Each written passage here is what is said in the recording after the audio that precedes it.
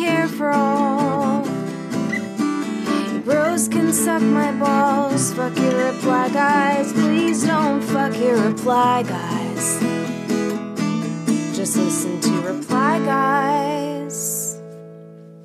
Hello and welcome back to Reply Guys, the leftist feminist comedy podcast for the rest of us. How are you, Julia Claire? How are you, Kate Willett? Today we have a really good episode for you. I talked to Caitlin Bailey, who has a podcast called Old Pro, and we had a conversation about sex work and specifically the history of sex work, which I think listeners will enjoy. But first up, what have you been mulling over this week? Oh, God. There's been a lot. Well, you know, we are recording this on Tuesday early afternoon, and Amy Coney Barrett was confirmed last night as the next Supreme Court justice to take away our rights. So that's, you know, I think it's like a sullen mood, certainly online. The timeline is pretty bleak right now. I actually deactivated my Twitter account for a little while because... Wow. Yeah, that's really smart. Like, once Amy Coney Barrett was confirmed, I'm just like, yeah, there's like nothing here for me for a little while. I'll come back after the election, especially if Trump is out. But yeah, I don't know. I'm just... it definitely is a bummer. And also the discourse about it is kind of a bummer. You know, it's like... I don't know, people are doing this thing where it's like, you know, she's not qualified or she is qualified, and I'm just like, can we please, you know, like, it's not even about that, you know, it's like, yeah that's totally missing the point. She's kind of evil, you know? I mean, whether she's qualified or not, her beliefs and her positions that affect the way that she rules in a courtroom are fucking bonkers and super regressive. And also, like, again, whether or not she's qualified is really neither here nor there, because we shouldn't be here in the first place. Like, Mitch McConnell needs to be just sent to Antarctica. It's the whole structure. We shouldn't be. You know, Amy Coney Barrett is a symptom. She's not the problem. Did you see Mitch McConnell's hand? That shit? It was like black and it's like decaying, Yeah, also his lip is like that too. He's dying from the inside out. It's like kind of like a Dorian Gray situation, except in like he's the decaying one in the attic. But I shudder to think of who the hot Mitch McConnell is walking around. Is that Paul Ryan? Paul Ryan's not hot, but, you know. People used to say that he was. Do you remember that? I do remember, and you know what I'm most embarrassed about? I did a bit once for like a couple months about how I would hate fuck Paul Ryan, and you know, it really was just a bit. I would not have done it, but now looking back, I'm like, that was such a disgusting joke. I would never hate fuck Paul Ryan. Remember when he did that thing where he was talking about like how kids didn't actually want free school lunches because, you know, they would rather be like hungry and know that they someone, you know, than have to take something for free or whatever, you know? Yep. You know, I love how much of Republican ideology just culminates in kids actually want to be hungry. Yeah. Like, we need to I can't do it anymore. Yeah, no, it's definitely really disgusting. Paul Ryan was like a big Ayn Rand stan, which, like, have you ever read The Fountainhead and Atlas Shrugged? No, I have not. Of course, I'm very familiar with Ayn's prolific work, but I've never taken the red pill of reading it. I read both of those books when I was 18 years old, which is like about the right time to read them. But here's the thing, like, Ayn Rand, what I really noticed is that this is, you know, it was definitely a horrible ideology, but it's clearly also some kind of like sex thing for her. Okay, so this is what wasn't she like basically a femcel? Like, well, I don't know if she was a femcel or not. She had like a really long affair with this guy named Nathaniel Brandon, who was like, I think 20 years younger than her, but like all the sex in like Atlas Shrugged and then also The Fountainhead. It's like there's this guy who is very fucking strong and tough, and he doesn't care about anyone, and he's just such an individual. And then, you know, there's like a woman who is also kind of like that, and then they have kind of, it's somewhere between rape and sex. Like he rapes her, but she wants it, and it's really, really fucked up. It's like look, you know, people are free to play out their ravishment fantasies. I'm not trying to sex shame anyone on the podcast, but it's just like, as we said before, that's my job. Yeah, but it's, you know, it's like a fucking, I don't know, man. I think just the fantasy, let's just start with the basics. The fantasy of being a libertarian who gets laid is so... that is a fantasy. It's unrealistic. I was thinking this week about libertarians because I went to New Hampshire over the weekend, and there's a lot of like kind of gun libertarians there, and there sure are. Yeah, and we'll get into this in a minute more deeply, but you know, I'm from California where there's a lot of tech libertarians, and about 10 years ago, I crossed paths with some libertarians who ran this thing called the Seasteading Institute. And the Seasteading Institute is a group of people who want to homestead the open seas because there's international waters and you can live in a libertarian paradise there, no rules, everyone's just on a boat. And this institute is, I don't even know if it's still around, but I think so. You got a bunch of funding from like from Google, from Eric Schmidt, and they wanted to have this event called Ephemerile. And Ephemerile was this thing that was you know, like their kind of practice for homesteading the open seas, you know, but it was... It's the funniest phrase ever. Yeah. Homesteading the open seas. Seasteading, I guess, you know, and so the thing is this was not a rugged group of people. It was mostly... Of course not. Mostly software engineers. And so they hired one of my friends, Chicken John, who was like a Burning Man guy, or at least was a Burning Man guy. He's, you know, knows how to do all the carpentry stuff to build these platforms in the water so that there could be, you know, like a little party on the water. People could walk around and stuff. And so I went out on the crew for the building. So it was like maybe, you know, 15 to 20 people who were like builders and artists, and then maybe 100 libertarian people.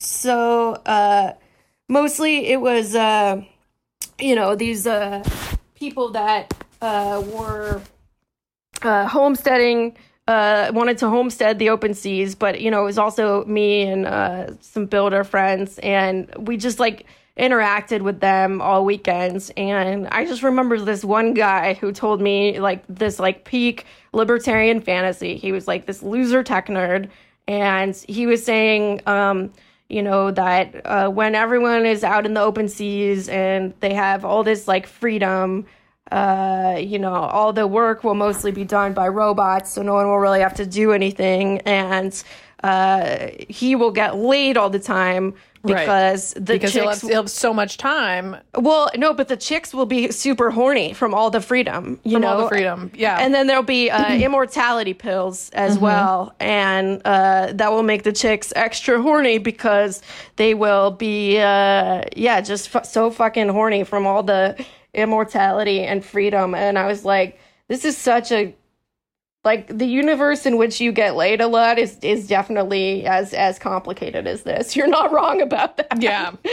So that was a long tangent, but that's what I always think of when I think of libertarians and sex. Just the chicks are going to get so horny from all the freedom. Yeah. Oh my God. Wow. That is a very complex web. Yeah. Yeah. I don't know, man. It's these fucking nerds.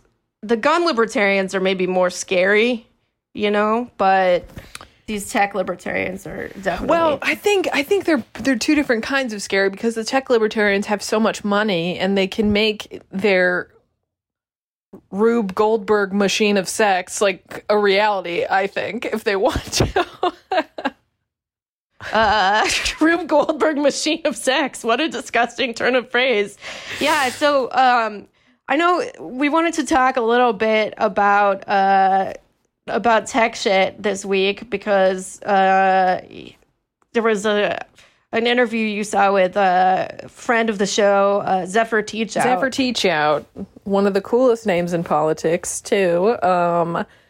Yeah, so basically, speaking of Google, there is a lawsuit being brought against them by the Department of Justice in 11 different states, and it's an antitrust case. It's just, accusing Google of engaging in anti-competitive practices, and this is it's a big one. It's the kind of the first lawsuit of this magnitude in 20 years. The last one was Microsoft in the late 90s, early 2000s.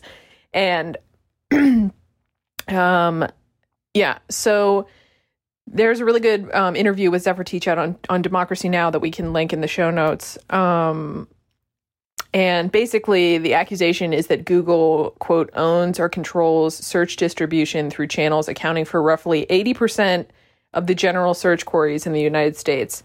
Yeah, including they pay Apple a ton of money, right, to have Google search be the way that anyone accesses anything on an iPhone. So this is actually so Zephyr was talking about that, and she said that it's kind of like mafia rule, because Apple and Google theoretically compete against each other, but they also profit off of each other, and they combine forces to crush other competition.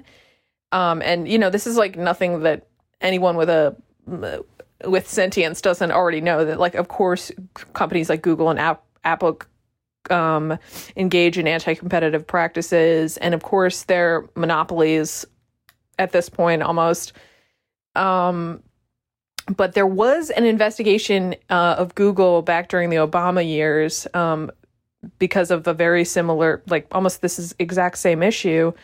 But the Obama administration chose not to move forward with antitrust enforcement. And I think that is something that we see coming up over and over again, that we do have antitrust laws on the books.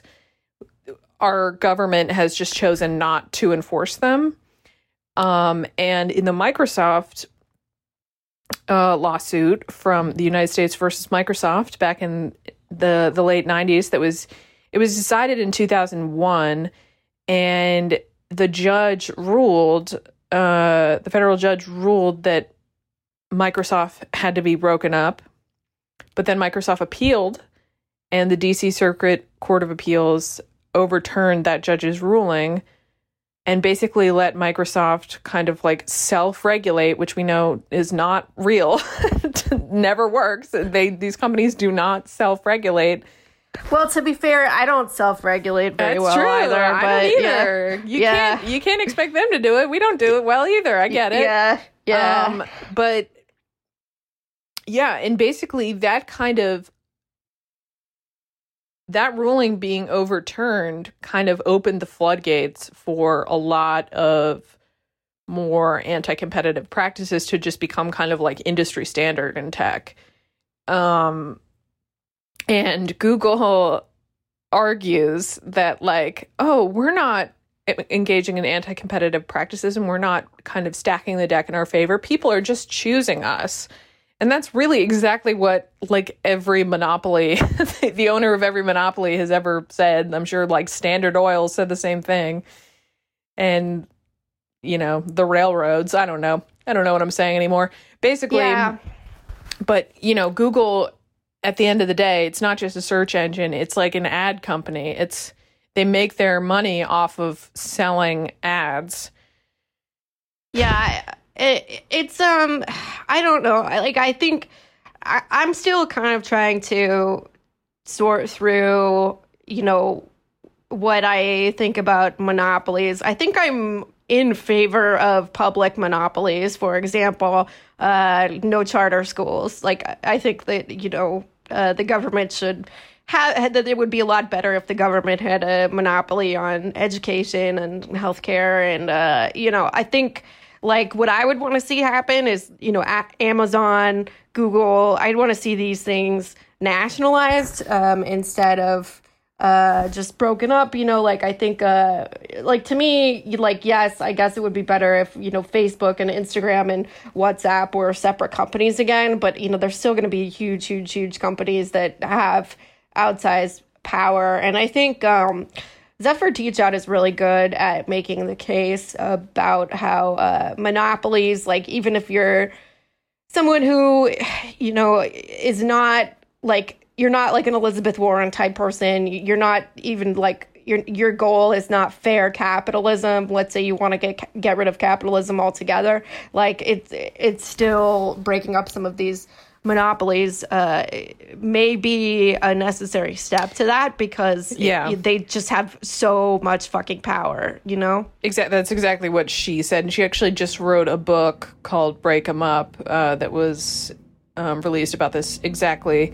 And she said, exactly to your point, Kate, that even if that doesn't sound, even if just breaking them up doesn't sound like a satisfactory end goal to you, like, breaking them up might still be a necessary step in them eventually becoming a public utility. So I think, I don't know. I mean, to be clear, and I think, a lot of antitrust legislation is over my head, and a lot of, like, the specifics, but it's, you don't need a law degree to know that, like, that these companies are engaging in anti-competitive practices, and that their expressed goal is to kind of subsume the entire market. And I think, well, not even that. Their express goal is to, like, like, Jeff Bezos and Elon Musk are trying to fucking move everyone to space so that they can be the ruler of space. Like, them sort of having extreme influence in government, as they both do. I mean, Jeff Bezos, like, moved his living situation to Washington, D.C., so he can just kind of be a full-time lobbyist for himself. For himself, yeah. And I mean, he is, right? The Trump administration has had its little beefs with Jeff Bezos, but, for the most part, it's still completely unchecked power. And the Obama administration was, like, just hand in hand with Amazon. And there, in both parties, there is, like, the resistance to pretty much doing anything to check their power at all. And, like, for Republicans, it's just kind of a natural extension of that, like, any regulation of any corporation is bad. Yeah. But the Democratic Party has a whole thing with tech companies where, like, to them, like, tech companies are, like, the path for everybody to, have utopia. We'll just innovate and everybody will learn to code. Yeah. And, a lot of these tech dudes are powerful Democratic donors. Not everyone. There's some Republicans, but, like, the kind of, like, aesthetic of corporate power that tech companies have is pretty much in line with the Democratic Party, where, it's like, okay, well, we'll have LGBT people in our workforce, and it's not always an extractive industry like oil, where, like, those dudes are all Republicans and shit. But I mean, it's tough because there's not really the momentum to regulate these folks from either major party, which is no surprise. But yeah. I mean, I think that a lot of people were surprised when Mark Zuckerberg was meeting with Trump privately on, like, a semi-regular basis. And I'm just like, What is shocking to you about that? They are working towards like similar mutually beneficial levels of self-interest. Yeah, no, absolutely. And some Democrats like have thrown out the idea of like, oh, there needs to be like, new agency regulation. But one thing, I mean, that's a stupid idea anyway. Just because it's like, it's not going to be enforced, just like it's not now. But one of the things that we may see change really soon with the Supreme Court is right now there is this precedence called Chevron deference, which they were part of the original suit where this precedent was established. But basically, the precedent that exists now is that Congress makes the laws and that agencies can interpret the laws, and their interpretation of the law sort of stands as if it is the law. For example, Congress passes a law that, we have to have, cleaner water and you're not allowed to pollute as much, that the EPA will have the ability to decide what that means because they have scientists working for them, and Congress is not even expected to know everything about like how water should be kept clean. You can have these agencies that are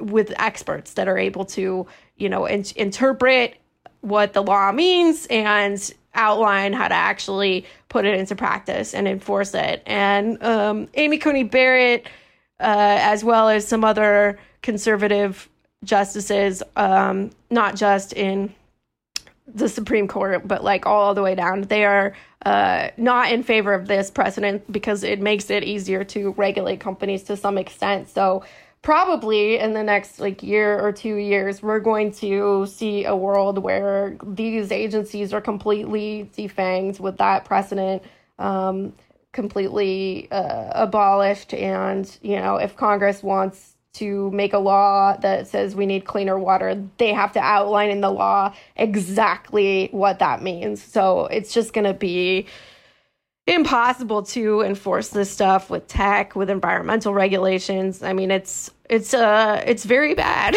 Yeah, it's really, and this is again one of the myriad examples in which the law has not caught up to technology, and technology so far outpaces the law and these statutes, because one of the points that I think Zephyr Teachout brought up was that basically antitrust legislation, historically, people are Congress is only, or the DOJ are only kind of susceptible to go after a company for antitrust violations when it's affecting consumer prices, when the consumer is paying more than they should be. And I mean, I'm sure that that's true to some extent here, but as you were saying, it's like some of these are kind of invisible. Like Google being the default search engine is not something that makes, has any direct A to B consequence for how much the average consumer is paying. So I think because it's free, because Google is free, because I don't know, there's I don't remember who said it originally, but the kind of the tech slogan is, if you're not paying for it, you're not the consumer, you are the product, which is how a lot of these companies are built. Facebook, all the social media companies, freaking Google, they're they're getting all your data and they're selling the thing you. Is that, Google is not just a search engine, mines and sells your data. And basically, it's like Google is a search engine, but it's, at this point, it's basically public infrastructure. That was one of the points that she was making, but it's profit seeking and data mining. So you can't, I think a lot of the people at Google are just kind of or the people kind of involved in this lawsuit representing Google are just oh, who, me? No, I couldn't possibly do that. I'm just a search engine. But it's, Yeah, I mean, not to mention, just the amount of shit that these companies know about us. It's so it's so creepy, you know, like the way that like I can be having like a down week and I'll just start getting ads on Facebook for like, you know, here's how to treat your depression, or, you know, like it's just like they have figured out so much about us that it's not even like A to B. It's not like, you know, it's one thing if you're searching for like dresses and you get an ad for dresses. Like, it's another thing if I fucking buy a coffee cake in the Rite Aid and then eat it, and then the next day I get an ad about like how to stop binge eating. I'm like, how the fuck did you know this? This is so creepy. Get out of my life. So, it's really, when you start kind of going down that rabbit hole, it is really scary to think about how much they know about us. Yeah. So this is probably our last episode that will come out before the election. Yeah. Oh, so there was a small chance that we may know the winner of the election by the next time we record. Probably not. Probably not. It would have to be a landslide in order to know that. And, you know, obviously, like, the plan is to just fucking invalidate all of these mail-in ballots, which Brett Kavanaugh has already done. Yeah. I mean, well, obviously Donald Trump he's been doing that for a while now, but like as of last night, Brett Kavanaugh came out and said that he questions the validity of mail-in ballots. So that's good. We can already see where that's going. Yeah. I mean, if Biden wins by like, you know, 7 points or something, especially if he wins Florida, because they're counting their mail-in ballots now, like it is possible that Trump will lose so badly that we know that it's a Biden victory on election night. I'm not holding my horses for it. I am bracing for a month of not knowing. I kind of think that's where I don't see us knowing I don't even see us knowing the next day. I just think that it's going to be they're gearing up for a fight already, the Trump administration, and they are already kind of pulling out all the stops to kind of erode public confidence in the electoral system, which, I mean, you shouldn't have confidence in the electoral system anyways, but not because of mail-in ballots. Yeah. But yeah, early voting is out and about it's a go in most states, I think, now. This was the first time that New York had early voting available for a federal election, for a presidential election. And so this is kind of, this is the first time it's happened. And it was, I was there on the first day of voting, and in that day alone, 422,000 people in New York voted on the first day, which is huge. But also the lines were crazy long. I had like this weird fast pass thing that I got in the mail that I just happened to bring that allowed me to get into a shorter line. What? I don't know why. The Board of Elections sent it to me, and I was in my first line for like 45 minutes. And then somebody from one of the poll workers was coming around saying, if you have a fast pass, you can move to a line on the other side of the building. So I was like, oh, I do have that. And it just basically is this like little tag that the Board of Elections mails you that has a barcode on it that allows you to like them to check you in like immediately. Why do they do that? What? Why do they have a fast pass? I don't know. I just got it in the mail. I don't ask questions. I don't know. It's like just Universal Studios rules, I guess. Yeah. I haven't voted yet because if I wait till election day, my polling place is on my block, and so it's it's right there. I don't have to go anywhere, so I'm just gonna walk downstairs and vote. I'm not super stoked to vote for Joe Biden. I am gonna vote for him on the working Families Party line, which, like, you know, people are... there is some rightful skepticism about whether the Working Families Party is, you know, really, like, super helpful to the left. But, you know, I mean, there was that whole fiasco with them kind of hiding their membership vote when it came to the presidential endorsement. Very likely that their membership voted for Bernie Sanders, and the leadership wanted Elizabeth Warren. And, you know, it Right. isn't, yeah, but, you know, at the same time, like, if they weren't doing anything, then Cuomo wouldn't be trying so hard to kick them off the ballot. And they were very useful in the campaigns of, you know, Julia Salazar, Tiffany Caban. It's not like this And the Working Families Party has been around for a long time. I agree with you. I think there was a lot of distaste for what happened with that endorsement process. But pretty much everyone I know who's been, like, in, you know, organizing in New York for a long time, you know, the Working Families Party has, they have earned their bona fides, I think. But yeah, and isn't it called a bona fides? Isn't it actually bona fides? I don't know. It very well may be.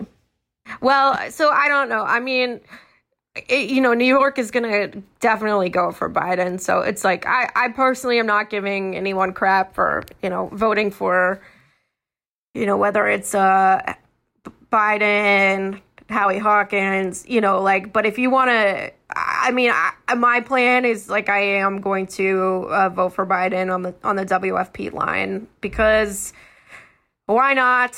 You know, yeah, I mean, I don't know. I guess I think everyone knows who they're voting for at this point. But, you know, Yeah. my whole thing is like, I just kind of wish that, like, especially in these, like, safe blue states, that people would kind of lay off each other on the decision a little bit. Because, I mean, it's like, at the end of the day, there's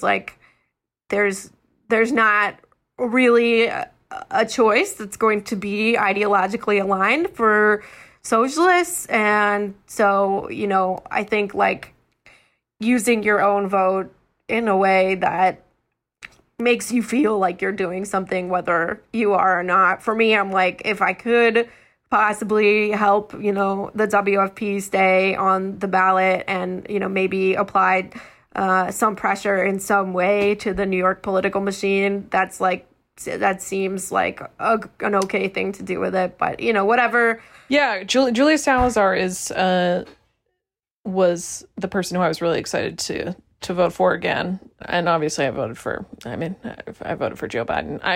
I can't in good conscience vote for Howie Hawkins, but I don't know. I just think, I think there is something to be said for, like, maybe running up the scoreboard, even though obviously New York is a blue state, but, like, running up the popular vote total if in fact Joe Biden wins to, yeah, I don't know. I don't know what anything is anymore. And the only thing that I know is that I would rather fight against a centrist than a fascist. Oh yeah, I mean, I'm not going to vote shame anyone, Yeah. but at the same time, like, I mean, I am willing to go ahead and admit that I think that having some kind of basic competence, even if it's terrible, evil, neoliberal competence, just having at least a couple people here and there that believe in science to some degree or another would be a useful thing to have in the middle of a pandemic. And you know what? Maybe I'm not cool, but I know. You know what I think is so funny is how much, like, Trump diehards hate that Joe and Kamala wear masks all the time. Like, it really gets under their skin that they're constantly wearing masks. It's like, yeah, man. Sorry. Yeah, I don't know. We'll see what happens. We'll see what happens. I'm not feeling. None of us are feeling great about it. Yeah, we'll see what happens. All right. So, you know, let's get out of this kind of uninspiring subject, and let's get into some sex work conversation. Please enjoy this interview with Caitlin Bailey, and please consider becoming a Patreon subscriber. We have a whole back catalog of episodes, including a really great 3-part series on QAnon, where we talk to Will Sommer, Talia Lavin, who has a new really wonderful book out, and also Travis View. This week we talked to Rax King, who is an essayist and a food writer, and she's so cool. We've got a great series of stuff. A conversation about the West Wing with Luke Savage, who is wonderful. So please consider becoming a subscriber for $5 a month and enjoy a little bit of extra Reply Guys interviews. And please enjoy the show this week. Whatever you end up doing voting wise, stay safe, wear a mask, all that stuff. Thank you so much for listening. Just listen to Reply Guys. I've been following Sesta Fosta and the impact of it for a few years. And my understanding is that basically Sesta Fosta put sex workers in a lot of danger because there's no more, can't advertise on Craigslist anymore. And it is now it's kind of driven people into the shadows, into more dangerous situations. Can you talk a little bit about that? Yeah, absolutely. I mean, what Sesta Fosta effectively did was it erased a lot of the communities that sex workers had built for themselves to schedule and screen clients and keep each other safe and share information.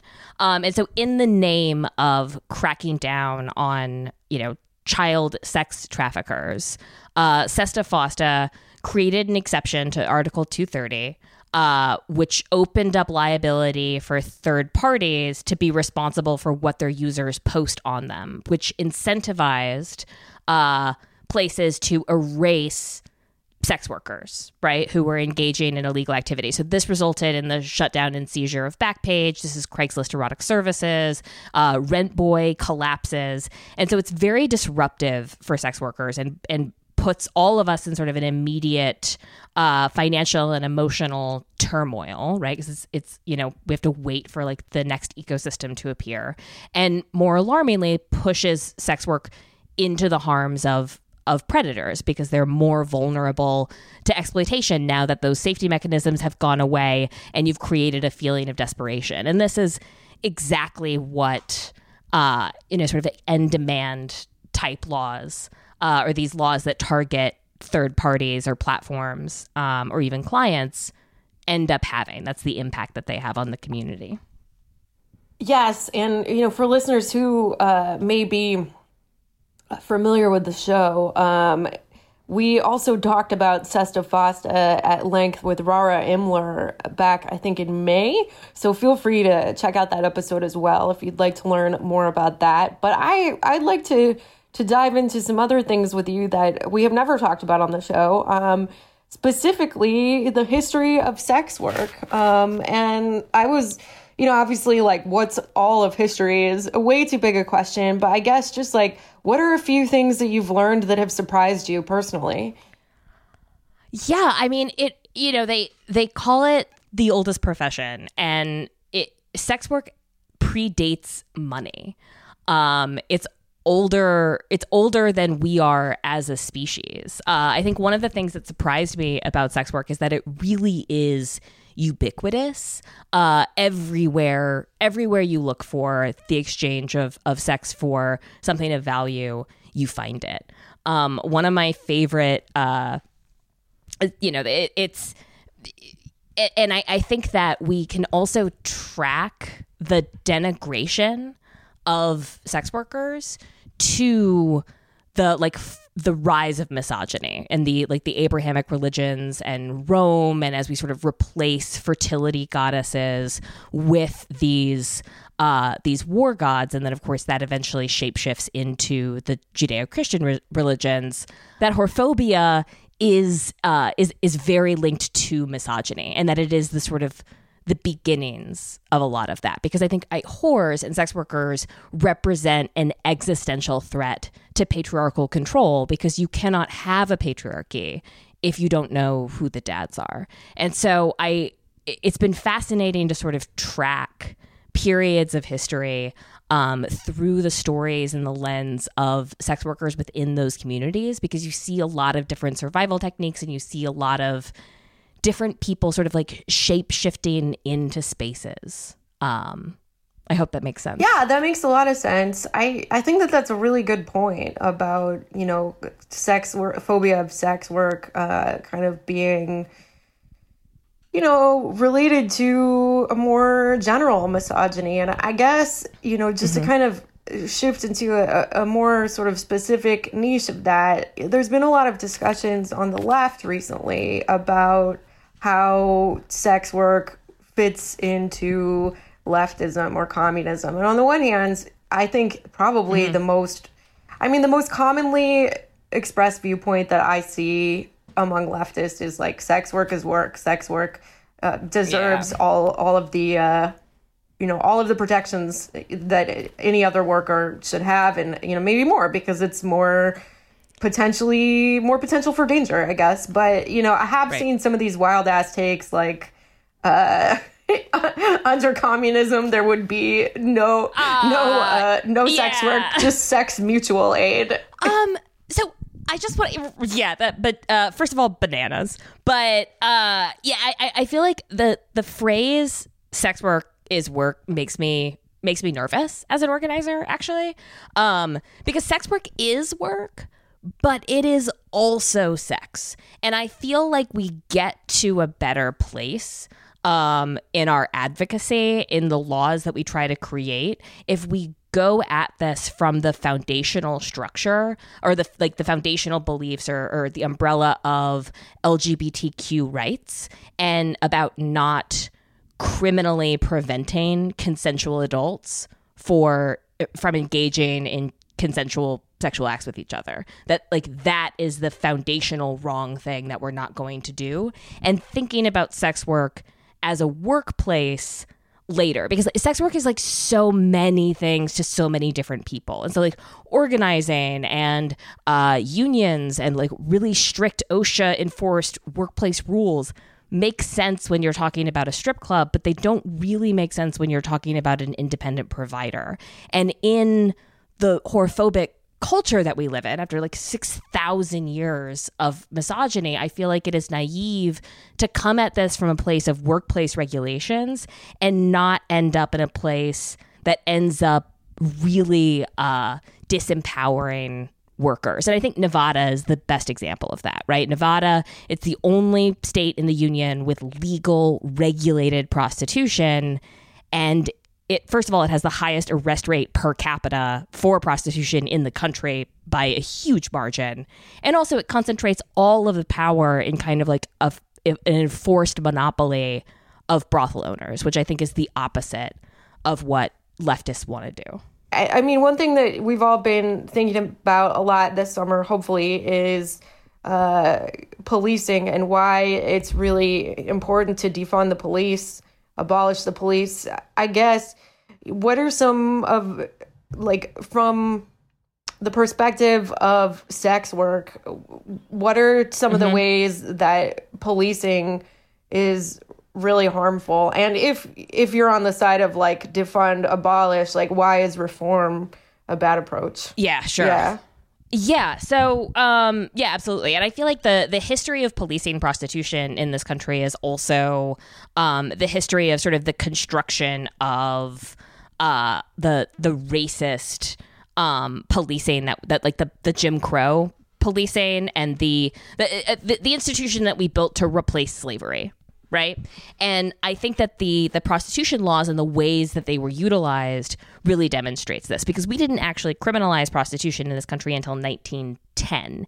And we did it with, an act called the Mann Act, or the White Slave Law, because in the immediate aftermath of the Civil War, there was this public panic. We had a sex panic, right? Similar to what QAnon is today and the Satanic Panic in the 1980s. But in the 1870s, 80s, 90s, it was Black men, immigrant men, are kidnapping white women and selling them into sex slavery. And so we have to pass all of these laws to prevent that from happening. And so the White Slave Law of 1910, which was the first federal anti-prostitution law targeting citizens, all of the ones before that were first and foremost anti-immigrant laws, made it a crime to transport a woman across state lines for immoral purposes. And this was sold to the American public as like an anti-trafficking law, and it was enforced as an anti-mixed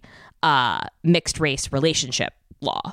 And so a lot of consensual couples that were hanging out together, or like chorus girls that were performing or doing their job, or people engaging in extramarital affairs, were brought in on charges of the Mann Act. But this myth of like white slavery has persisted and is exploited by the contemporary anti-trafficking movement to try to conflate adult consensual prostitution with, you know, the kidnapping of the most vulnerable, which in, you know, public imagination is a role that has been played by privileged white women for 100 years. And so I think understanding that history and fast forward a few years, the brothels are closed in the sort of immediate aftermath of this, again, to crack down on white slavery. This pushes sex workers further underground. The first sex worker-led protest happens around this time in 1917 in San Francisco to protest the imminent closure of the brothels. They asked the local moral reformer, "Where do you expect us to go?"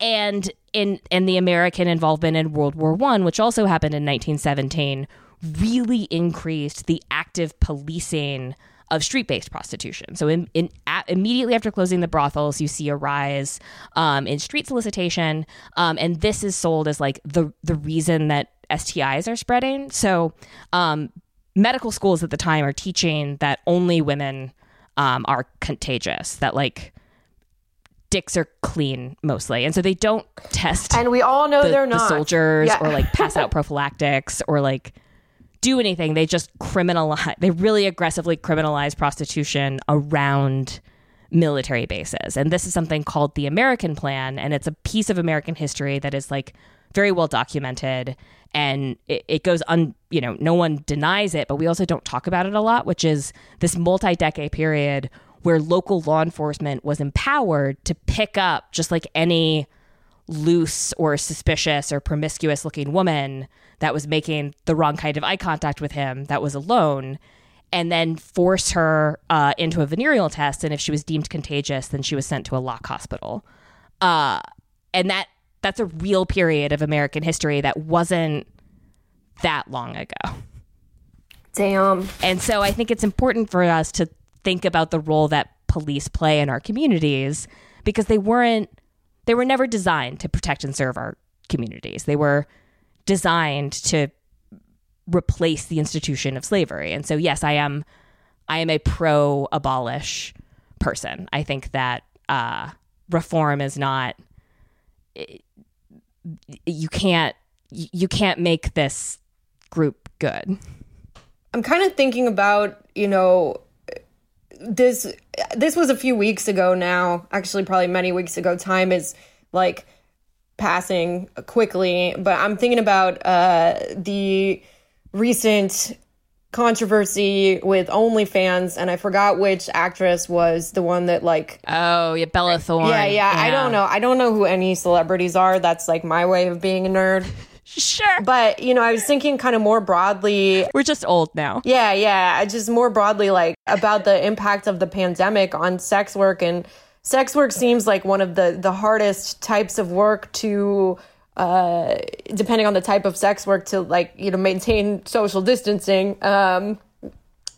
Except, probably like camera stuff. But yeah, I mean, how are sex workers that dealing with the pandemic? How are people keeping themselves safe? What is the best way for people who want to support sex workers during this time?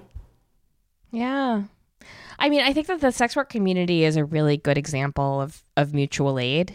You know, the sex work community sort of knows that it's being left behind. Like, you know, sex worker businesses were explicitly excluded from the PPP loans. You know, a lot of people who are working in underground economies, you know, I feel like as gig employees, we kind of get this, but like criminalized gigs, like doubly so.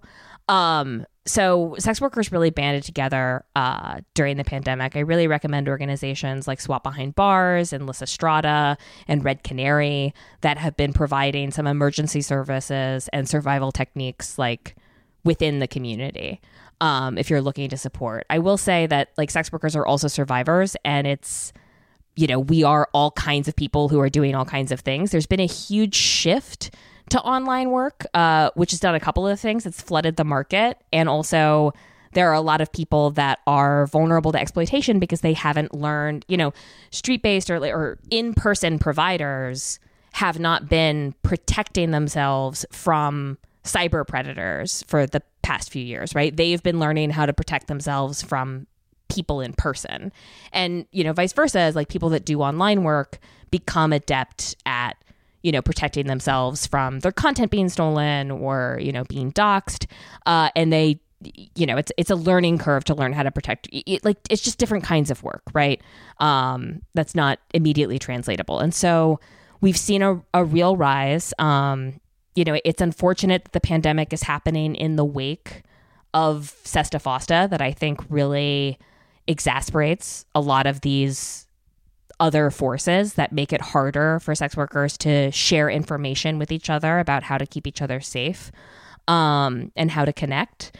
And what happened with OnlyFans, I think, is a symptom of sex workers who really have been at the forefront of so much of the internet, and creating these spaces and experimenting with the technology to create these spaces, are being viewed as like toxic assets by platforms that are increasingly trying to limit their liability instead of create a diverse and dynamic space for people to exchange, you know, ideas and connect with each other. And so places are learning how to limit what sex workers can do. And so what for folks that don't know, what happened is there's a well-known actress, Bella Thorne, who, you know, was trying to be a supporter of sex workers, but like she's young and dumb and sort of tone deaf. And so she signed up for OnlyFans, made like $1 million in her first month. And then she scammed her donors or patrons or clients by saying that she would send a nude photo for money, but she got the money and she sent like a partially clothed photo or whatever. And so that's a violation of OnlyFans terms. And so there was this unprecedented amount of like people asking for their money back. And because Bella Thorne was like, did not know how to act in a sex worker space. And so OnlyFans announced a series of very prohibitive limitations, like maximizing the number that somebody can be tipped, you know, only paying out monthly instead of weekly. And these had real world detrimental impacts on people that were living on the edge, that were just learning how to build a support system for themselves on OnlyFans. So there's been just a lot of different kinds of disruption, if that makes sense. And I know that's true for a lot of industries right now, but I feel like, you know, sex workers are gig workers.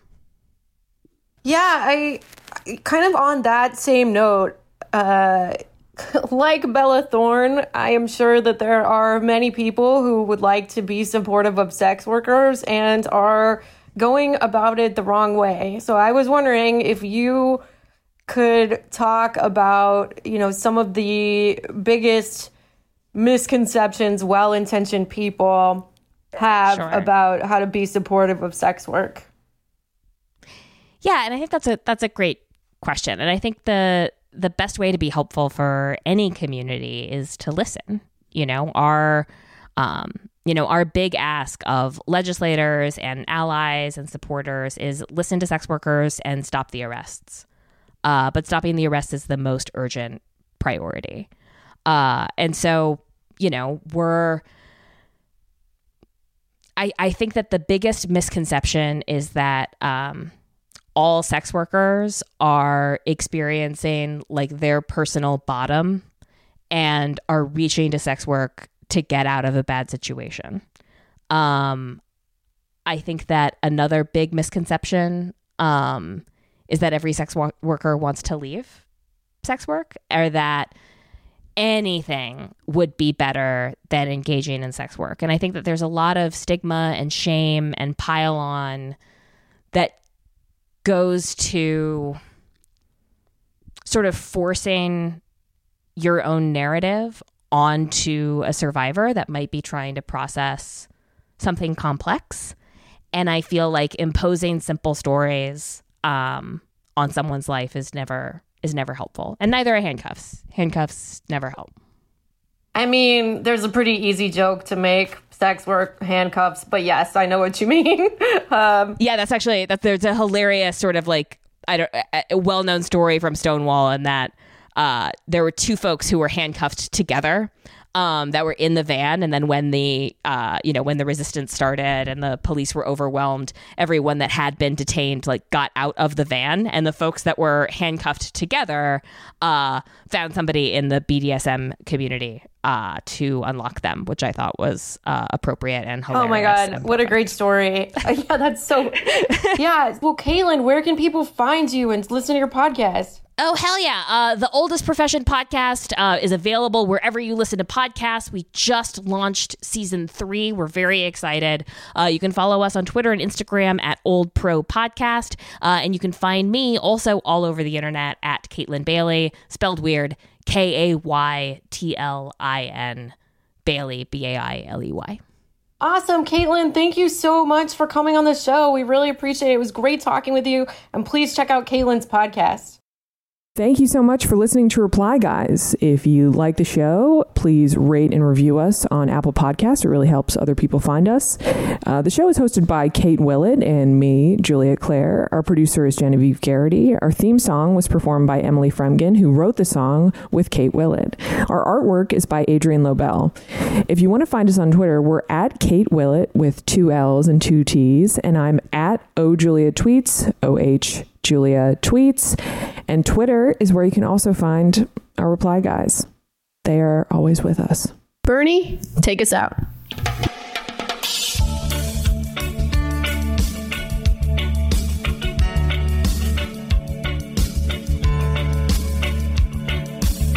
As I went walking that ribbon of highway, I saw above me that endless skyway. I saw below me that golden valley.